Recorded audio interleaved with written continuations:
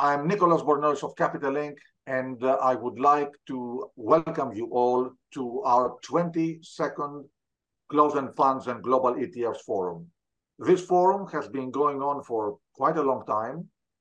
This year, we're holding it digitally, and we are giving the opportunity to investors and interested parties from all over the place to join us in what is expected to be a great discussion.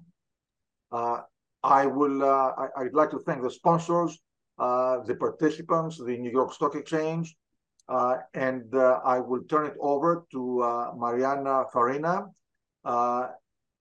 Mariana, and like everybody else, has been with this event for so long. Mariana, please take over and introduce our panelists. As you all know, Mariana is the Research Director for Closed-End Funds and ETFs and Passive Products at the Wells Fargo Investment Institute. The floor is yours. And again, thank you to everybody for joining us today. Thank you very much, Nicholas. And first of all, thanks to you and to your entire team for having this 22nd annual Capital Link conference. It is a wonderful event for all of us who have been doing closed-end funds for a long time to just get together, exchange ideas, see old friends. So thank you very much for that. We're starting with an absolutely fabulous panel of individuals who have known and done closed-end funds from many perspectives for many, many years. And what I will ask is to each of you, please introduce yourself very briefly, and then we'll dive into the topics that we have prepared. And maybe in alphabetical order. How about Bob? How about if you go first? Thanks, Mariana. Pleasure being here. And thanks to Nicholas and Capital Link for arranging this. My name is Bob Bush. I'm a Senior Vice President. I'm Director of Closed-End Fund Products at Calamos Investments. Thank you, Bob. How about Stephen? And I may call him Nuveen Stephen because we have two Stephens. Thank you, Mariana. Thank you, Nicholas. And thank you to Capital Link. Happy to be here. My name is Stephen Davis. I'm a Closed-End Fund Product Specialist at Nuveen. That means that my role here is really to support our internal sales teams in their conversations with clients. And I act really as a sort of go-to resource in the secondary market for anything and everything related to closed-end funds. Thank you very much. And how about next, BlackRock, Stephen? Hi, everyone. Thanks for having me join today. Again, Stephen Minar. At BlackRock, I oversee the closed-end fund product here. What that means is we work on product development, product strategy, supporting our products in the secondary market. I've also been in this industry for a little over 15 years now, having seen it from both the research angle on the investment banking side, launching new products, and now, again, managing the product here at BlackRock. Great. Thank you, Stephen. And last but certainly not least, Mike Taggart. Thanks, Mariana. Thanks, Nicholas, and everybody at Capital Link. I'm Mike Taggart. I am a closed-end fund specialist at Aberdeen. My role is very similar to Stephen Davis' role at Nuveen, and I have a bit of a technical glitch where everything I do and say is delayed, so I apologize for that. That's okay. We can hear you loud and clear, so thank you, Mike. And with that, let's dive into kind of our agenda. And I've sorted this agenda very intentionally because I think talking about topic 1 will help us understand topic 2, and that will help us understand topic 3 and 4. So the 4 topics that we'll be covering is, first of all, especially very important, leverage and the implications on distributions. And if you think this is an interesting panel, just please make sure that you listen to the next panel, which is all about leverage. That will be very interesting. Next, number 2 is we have to talk about premium discounts with closed-end funds, and that is extremely noteworthy and important these days. You'll see, and we'll tell you why. And number 3, we'll talk a little bit about IPOs, maybe there's not too much to say about that these days, but I think it's something to discuss briefly. And number 4 is corporate actions. Seems like corporate actions have increased, so we'll talk about that.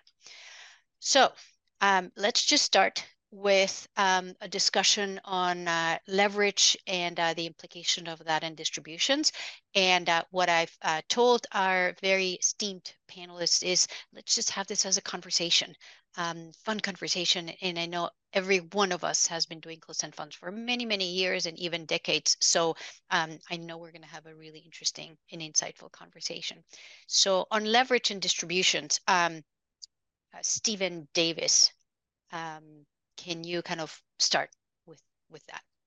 Absolutely, yeah, I'd be happy to. So I think, as you alluded to there, Mariana, I think perhaps the dominant theme in the closed-end fund world in the last 12 to 18 months has been rising leverage costs and their impact on closed-end fund distributions. We witnessed significant hikes by the Fed in 22 and so far this year. And that's had the effect of increasing borrowing costs for, many closed-end funds that utilize leverage. And although we've seen yields increase, and many investment teams have been able to book higher yields within their portfolios, often the case that hasn't been enough to outweigh higher leverage costs. And the impact has been that earnings per share have dwindled in many levered closed-end funds. And that's meant that closed-end funds have had to reduce their distributions to bring those in line with earnings.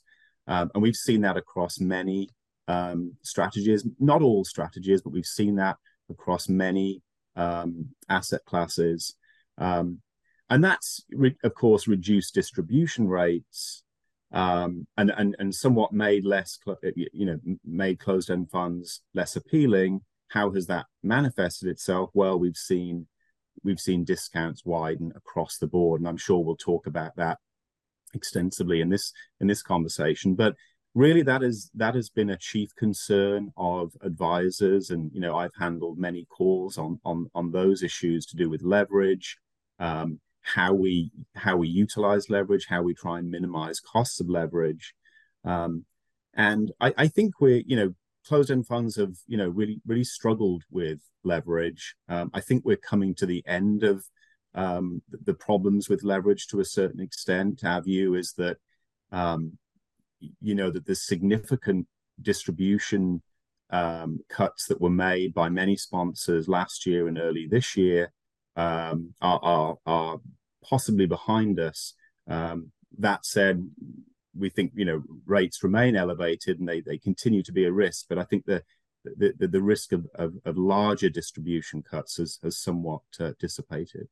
So I'll just sum up by saying leverage has been an issue for closed-end funds in the last 12 to 18 months, as we know. Generally speaking, leverage has, and certainly before COVID, leverage has been highly successful and allowed many funds to increase their income and total return. But it's certainly been a negative impact this last 12 to 18 months. Thank you, Stephen. Anybody else that would like to add anything, kind of what you've been seeing on your own funds? Sure, Mariana. I'll jump in here real quick. I think it's important to remember that when it comes to leverage in these products, it's really a structural component for these funds. It's not something that we're necessarily taking off or putting back on depending on the market environment. Again, investors are coming to closed-end funds because they are closed in nature, and they that gives a benefit to the fund in the fact that it can use leverage, which is not something that open-end funds or ETFs can use. And so historically, closed-end funds, to Stephen's point, have paid materially higher distribution rates, and the way that they're able to do that is through the use of leverage. And so again, while that maybe has impacted performance here in the short term, over the long term, we have seen outperformance due to that use of leverage. A few other things that I think investors should just be cognizant of when it comes to muni leverage. Pay attention to also the mix between preferreds and what we call tender option bonds, because the pricing of those the cost of that leverage can differ. And when you look at that, also you want to be cognizant of what the base rate is. And so most municipal leverage, for instance, uses a rate called CEFs. That has been fairly volatile over the last year, given the uncertainty of the Fed interest rate increases. There's another rate called SOFR, which was a replacement for LIBOR. For leverage using that form of base rate has actually been more expensive than the CEF base. And so again, it's important to keep those those nuances in mind. When it comes to leverage, though, I think it's not all a negative story right now. One area I'd focus on in the market is senior loan funds. Now, again, you want to be comfortable with the credits here. These tend to be higher, high yield credits. But what we actually see is that those funds have been increasing distributions because, again, they benefit from the fact that short rates are rising. And one thing just to keep in mind there is that when the Fed increases rates, yes, your borrowing cost goes up immediately. Over time, though, your income in those portfolios will also go up as those loans reset to those higher rates. And so, again, you're seeing senior loan funds that are paying double-digit yields right now and earning those yields. Great. Thank you, Stephen. Yeah, Bob, I'll get to you just very briefly. You talked about that the portfolios are also adjusting. And the way sometimes I explain it is that the increase in the cost of borrowing hits a little bit like a speedboat. And the increase in the book yield of the portfolio is a little bit more like the Titanic. So good things are coming, but it just takes a little bit longer for that benefit to be seen. Bob, you wanted to say something? Hi, I'm sorry to step on Stephen, but I just wanted to sort of elaborate on a point that he was making, is that, we've seen increased leverage costs this year, obviously, as the bond market has deteriorated, but it's really about what the reinvestment rate is relative to what the leverage costs are. So sure, you may see your leverage costs going up 300, 400, 500 basis points, but if your reinvestment rate is earning a positive spread, then leverage is indeed positive to the overall portfolio. So this year, and generally speaking, you've seen equities, S&P's up roughly 10% year to date. Bonds may be up half of that. So maybe the bonds are struggling, the longer duration bonds are struggling with respect to their leverage costs, not so much the floaters, which Stephen's alluding to, because those obviously increase their distributions, as rates go up. But equities on a year-to-date basis have held in there pretty well. And arguably, if you're earning 10% NAV on an equity fund, you're probably surpassing your leverage costs at that point. So the investor should realize that you shouldn't paint all of this with one brush. Bonds and stocks often act differently, such has been the case this year. And what is the leverage impact on that particular fund, right? Rising leverage costs, not always all that bad, depending upon what your reinvestment rate is. So to the investor, roll up your sleeves, look at what's in the assets of the portfolio. How are those doing? How do you expect those to be doing relative to what their leverage costs are? And make your investment decisions based on that. Great points, Bob. Mike, any additional comments? I mean, I just would pick up on what Stephen Menard said about it, leverage being a structural component of most closed-end funds, right? And how it's for longer term investors, and over the long term, leverage has benefited most funds. And, shareholders obviously are concerned about that spread that Bob just mentioned. They're concerned about the increased volatility that leverage can bring. But, the portfolio managers are investing for the long term, and to change leverage to something that's tactical that you put on and put off, right? I mean, that's market timing. And, really nobody in the industry does that, right? So that would be to use it tactically would just be another layer kind of uncertainty and potential volatility. Great. Yeah, Thank you.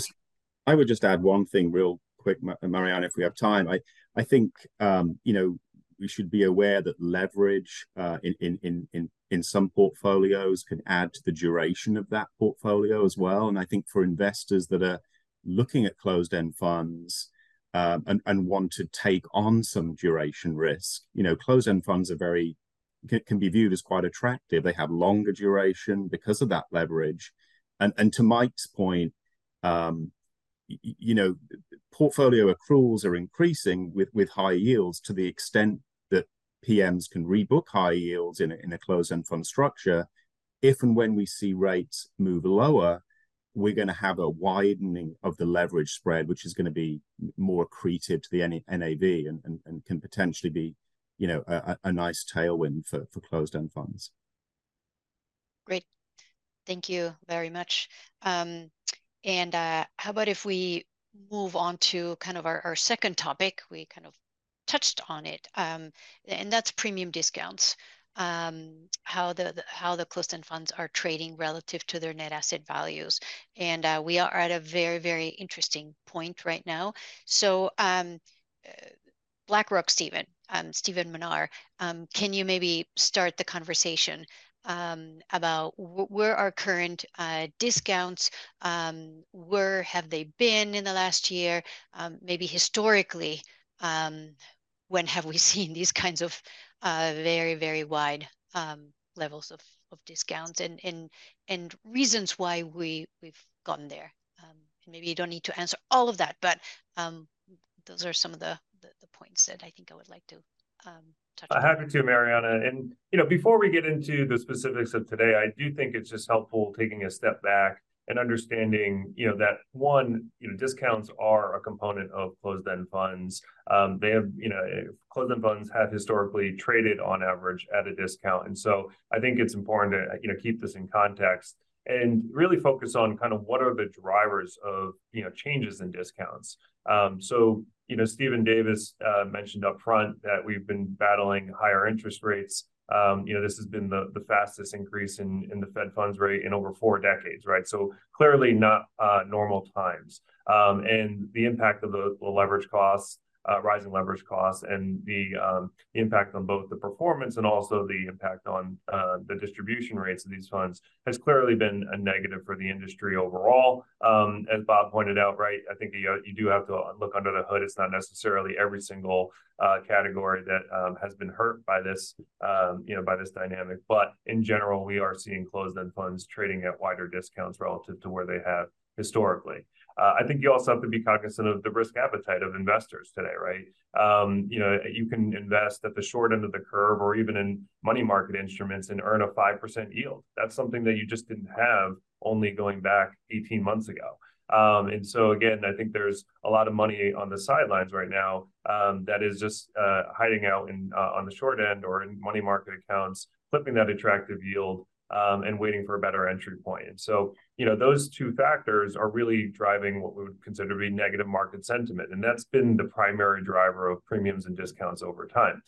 You don't have to look back very far. You can look back to 2021, where most closed-end funds were actually trading at premiums. And so again, these things fluctuate and they can change fairly quickly. Beyond just the market, sentiment angle of this, I think you also have to look at it, again, at the individual category level. So, how do funds trade relative to their peers? I think these aren't really surprising outcomes, but I think it's helpful just to note that, performance tends to be the strongest, driver of how funds trade relative to their peers over time. We also tend to see distributions, given these are income-focused vehicles, particularly for municipals. If you were to simply just rank sort, the muni universe based on NAV yield, I think you'd see a pretty high correlation to where they trade in terms of a premium discount relative to their peers. And then the last thing, and we'll get into this topic a little bit more later in the conversation, is around liquidity. And so, things like mergers can help increase liquidity for these funds and bring in new buyers into the market, given the fact that, a lot of these funds tend to be smaller in nature, don't trade a lot. So the more liquidity you can bring to the market, it becomes more attractive to more investors. And so, again, just thinking about historically over time, we've definitely seen, these ebbs and flows in terms of premiums and discounts. What I've noticed, at least in the last 10 plus years, basically since the global financial crisis, is that we're actually seeing greater volatility in these premiums and discounts. And so again, while we're at historic lows today, that can quickly swing back, to narrower discounts, narrower than the average, potentially premiums. And so I think that's the important thing here is that for investors, you really have to be a long-term investor in these funds. No one's an expert at timing markets, and so you're going to benefit from the advantages that the structure offers to you. Namely things like leverage or accessing less liquid investments and not being exposed to daily flows. In order to benefit from that, you need to be an investor through all those ebbs and flows. So for investors that are looking at the market today, I think you want to one useful tool that I like to use is something called the Z-score or Z-stat. Basically what it tells you is that where is the current discount trading relative to where it historically has been, and adjusting for that volatility of the discount over time. I just quickly pulled from CEF Connect, which is a great tool for anyone that's listening and doesn't use it today. It's a great tool for closed-end funds. There's over 200 funds that are trading at a Z-score of more than -1, meaning that their current discount is greater than 1 standard deviation away from where it has historically traded. There are a lot of funds that are above 2 on that as well. And so, again, I think there are a ton of interesting opportunities out there, particularly in this time period of what we consider to be tax loss selling season, which tends to be a more negative part of the year for the market. But we're quickly moving into the more positive part of the season, where we see that January effect and tend to see discounts narrow in the new year. Thank you, Stephen. Anybody else would like to comment? Yeah, Mariana, I think when you think in terms of where we've been over the last, call it 12, 18 months, I mean, it's almost been a perfect storm against closed-end funds as far as their pricing is concerned.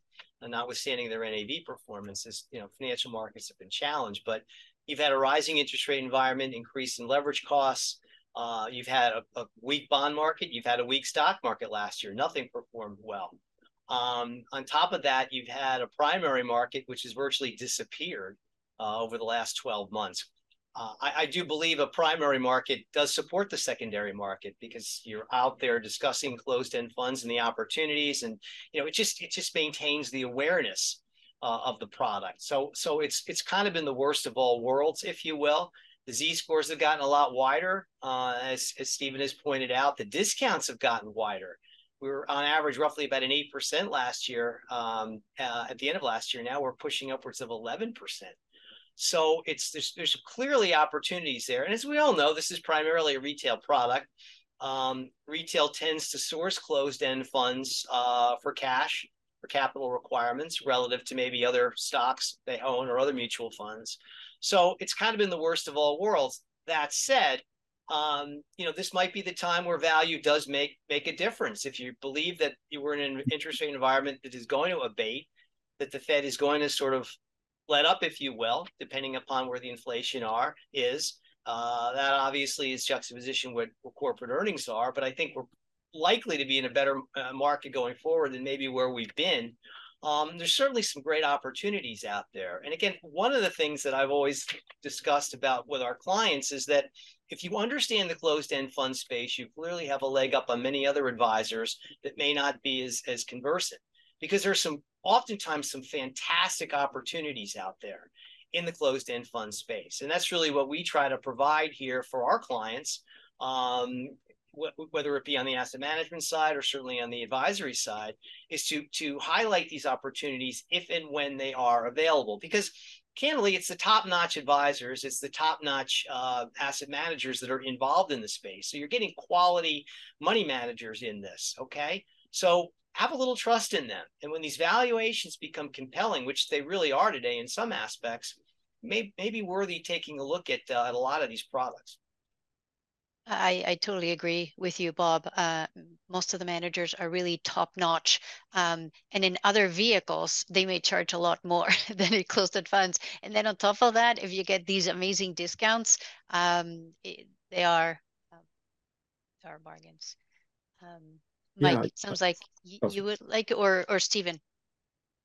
Oh, I can. Yeah, go for it, Mike.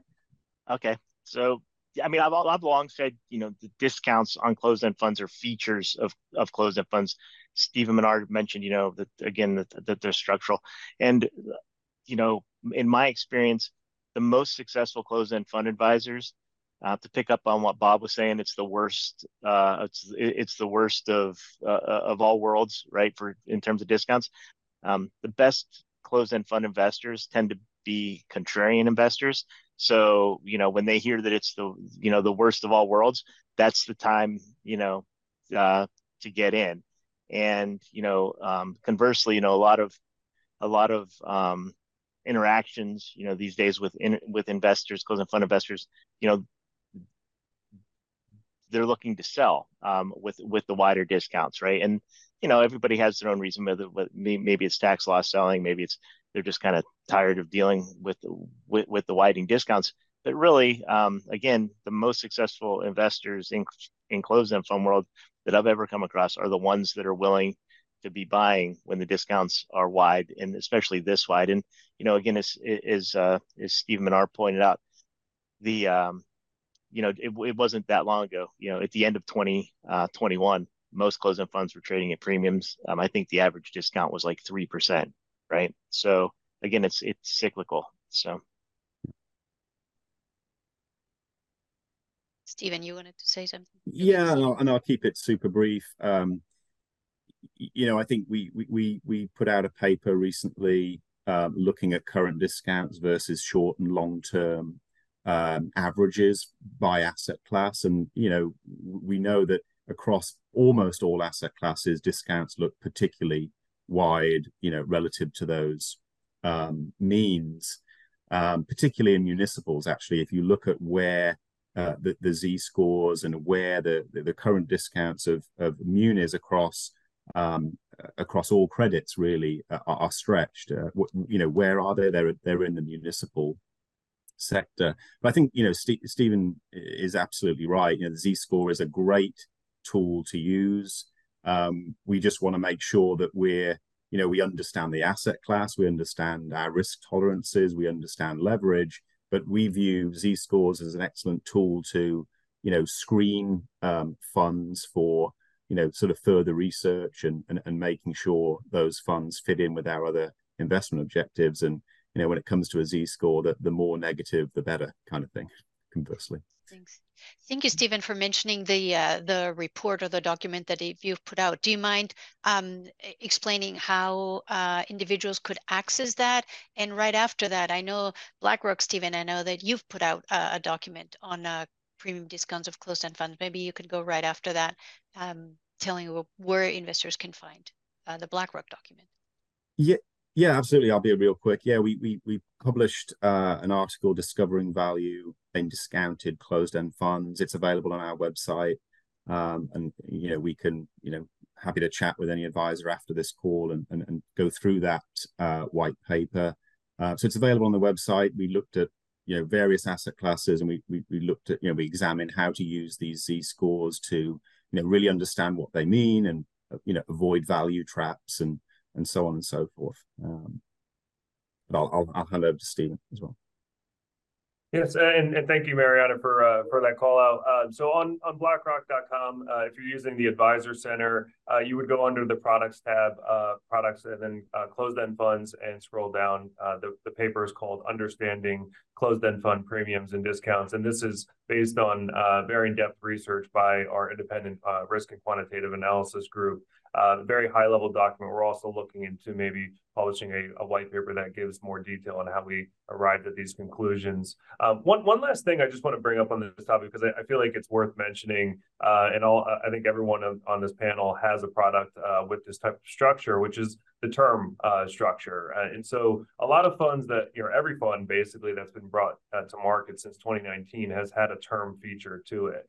And so I think that's something that goes unnoticed to a lot of investors. And most of these were 12-year terms, so they're far off in the distance. But you again now some of these funds are 3-4 years seasoned, so you're getting closer to those terms. And one particular example I would use is like our BSTZ, which is a technology fund trading at a 24% discount. and it's going to mature in 2031. So you have basically another 8 plus a little over 8 years, and you're going to realize 3% just from the discount alone every year in that fund. Another thing that I just want to draw people's attention to is that if you do your research, you can actually find even more discounted funds. And what I mean by that is, BSTZ, again, just using it as an example, does have a private allocation in it. And I think that's one of the reasons that it's actually trading at a wider discount today, is that there might be less confidence that NAV is truly reflective of the values of those privates, which aren't priced on a daily basis like the public equities that we hold. But I would argue that we're actually, being very conservative in valuing those positions. We put out a quarterly commentary with all those individual positions, with where we purchased them and where they are marked today. And, in the hopes that we could give more confidence to the market that those NAVs are more reflective, or even potentially penalizing us more than what they're at, where those securities would be priced if they were to come to market today. So worthwhile, again, doing a little bit more digging on in terms of that term feature, which again is another filter that you can use on CEF Connect. And then, looking into the underlying portfolios for those value opportunities. Great points, Stephen. Thank you for bringing that up. Anything else before we move on to the next third topic? Okay. The third one is, and Bob, you mentioned the primary market, so the IPOs on closed-end funds. Bob, can you tell us what's going on there, if anything? In short, nothing. We haven't had an offering done since last year in October, when BlackRock came out with the Muni deal. Pretty much been shut since then. Again, the reasons are you're having widening discounts, increased leverage costs, just poor performance across the board because of financial assets. Retail sort of, I guess you're having a sell-off because they're seeking closed-end funds for cash purposes. So it's kind of an open slate right now. I think if I had to guess, and my guess is as good as anybody else's on this panel, or perhaps anywhere else, is that what you want to do, the first rule in putting a closed-end fund together, and I did a number of these in my prior life, is that you want to make sure there's a raison d'etre for it, not only from the investment perspective, but also you want to be able to look at an area where they're trading well, arguably at premiums or at least close to par. And there just aren't a lot of those out there. But the ones that get as close to that as possible are more of on the fixed income side, more of the ones that tend to have lower durations. For example, we manage a number of convertible funds. Right now, we have 2 of our funds trading at premiums, which is a bit unusual in the closed-end fund space. We have one that's actually trading right at par. So, but in the convertibles, the average on those is roughly 5% discount. So that might be something that's something you might want to entertain. Global income funds right now are doing relatively well, again, compared to other products. They seem to be trading roughly flat. Again, I think on the credit side, maybe in the senior loan side, you're going to see elevated yields there.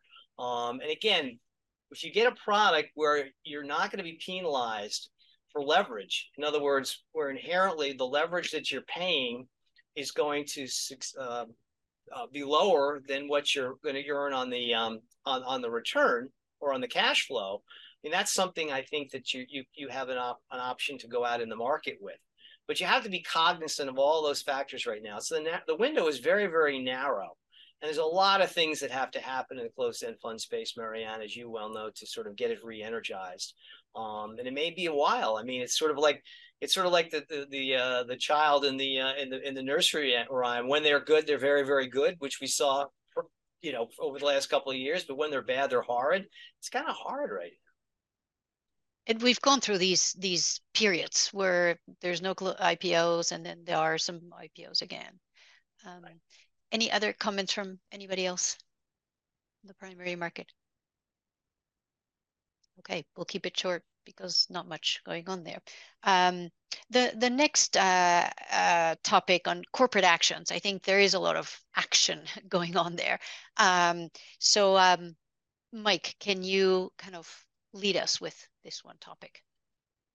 Yeah, sure. Thanks, Mariana. And being cognizant of, I'll try to speak quickly. We're coming up on the end. just look, if you were to look back historically on the history of closed-end funds back to the 90s, right? When you have these periods where the IPO market's dormant, you often have other sorts of activity, right? So you've often had mergers of funds, consolidations, product line rationalizations, things that Aberdeen has been doing lately, which is acquiring one fund firm acquiring funds from another fund firm, and that sort of thing. So we have seen quite a bit of that, especially in terms of consolidation. Both Nuveen and I think BlackRock both have done that extensively over the last few years. And I know when I was at Nuveen, we were doing that 10 years ago already. So and they've done it since the 90s. So at Aberdeen, we acquired earlier this year. We acquired the Delaware closed-end funds. Last Friday night, we acquired Tekla Capital Management and their 4 closed-end funds. And it was announced that we will be acquiring pending shareholder approval for First Trust closed-end funds. Right, there are other firms doing similar things. So, again, putting that into historical context, this isn't anything new. The benefits of having larger funds are the increased liquidity, which Steve Menard mentioned earlier. You also have larger economies of scale, which can drive down total expense ratios, and all sorts of other benefits that can come out of that. So, great. Thank you very much, Mike. Now, you mentioned mergers, and that's probably the most common corporate action that we've seen, and Nuveen and BlackRock have done a number of them. So any of the two would like to add here? Yeah, I can jump in real quick. I know we're coming up on time, but I would just say, to Mike's point, this is something we do and have done quite a bit this year as part of really an ongoing process to streamline the fund lineup and create economies of scale and all the benefits that come with them that Mike mentioned. We've merged 2 state municipal funds into a larger national fund. We've merged 3 senior loan funds into an existing senior loan fund, JFR, thereby creating the largest senior loan closed-end fund in the market. And we're doing a similar thing with the preferred space. So for us, it's been an ongoing process, and I'm sure Stephen will sort of echo that. We see the benefits to shareholders, the target share, for the target funds and the acquiring fund. And where strategies have a significant level of overlap and can be consolidated without significant alterations of the strategy, I think it's beneficial for all shareholders. And I would generally agree with everything that Stephen just said. Again, this is an effort that we have that's been ongoing. I counted earlier, we've done 48 mergers, not individual mergers, but of funds being merged away. So, consolidating the lineup, making it easier for investors to, focus on our lineup, right? If you have multiple of the same type of strategy, there's no need for multiple funds. You can just merge them together, realize those economies of scale, save investors money, potentially increase your earnings, etc. One of the things I just wanted to highlight is the challenges with these things, which again are beneficial to shareholders, is that it's difficult to sometimes get the vote. And so it's really critical that we get our clients and our shareholders to vote their shares. And one of the things that I've recently learned about is a Broadridge app that's called Proxy Vote. I suggest everyone download it. I have it on my phone. It aggregates all of your proxy votes across your holdings, regardless of where they're held. If it's in the Broadridge system, it'll pick it up, and it's very simple. It took me about a minute to sign up for it, and again, it's just a very easy way to vote your shares when there is a corporate action. I'm so glad that you brought that up, Stephen. I want to finish because I see Nicholas's face, so that's we need to finish. Just vote and vote promptly. Don't wait to prompt because it gets more expensive, and the shareholders are the ones who pay for that. So vote promptly. That's what I was going to say. And thank you so much to all the 4 very esteemed and wonderful panelists. This was great. I hope everybody else enjoyed it as much as I did. Thank you very much, and passing off to you, Nicholas. Thanks, Mariana. Well, I want to thank you very much, Mariana. Thank you for moderating. Bob, Stephen, and Mike, I really appreciate enormously on behalf of the whole Capital Link team that you joined us today. This has been a great discussion as expected, very well attended, and thank you very much. By the way, this will be available as an archive to be accessed upon demand. So I'm sure a lot more people are going to come back and listen to your insight. Thank you very, very much.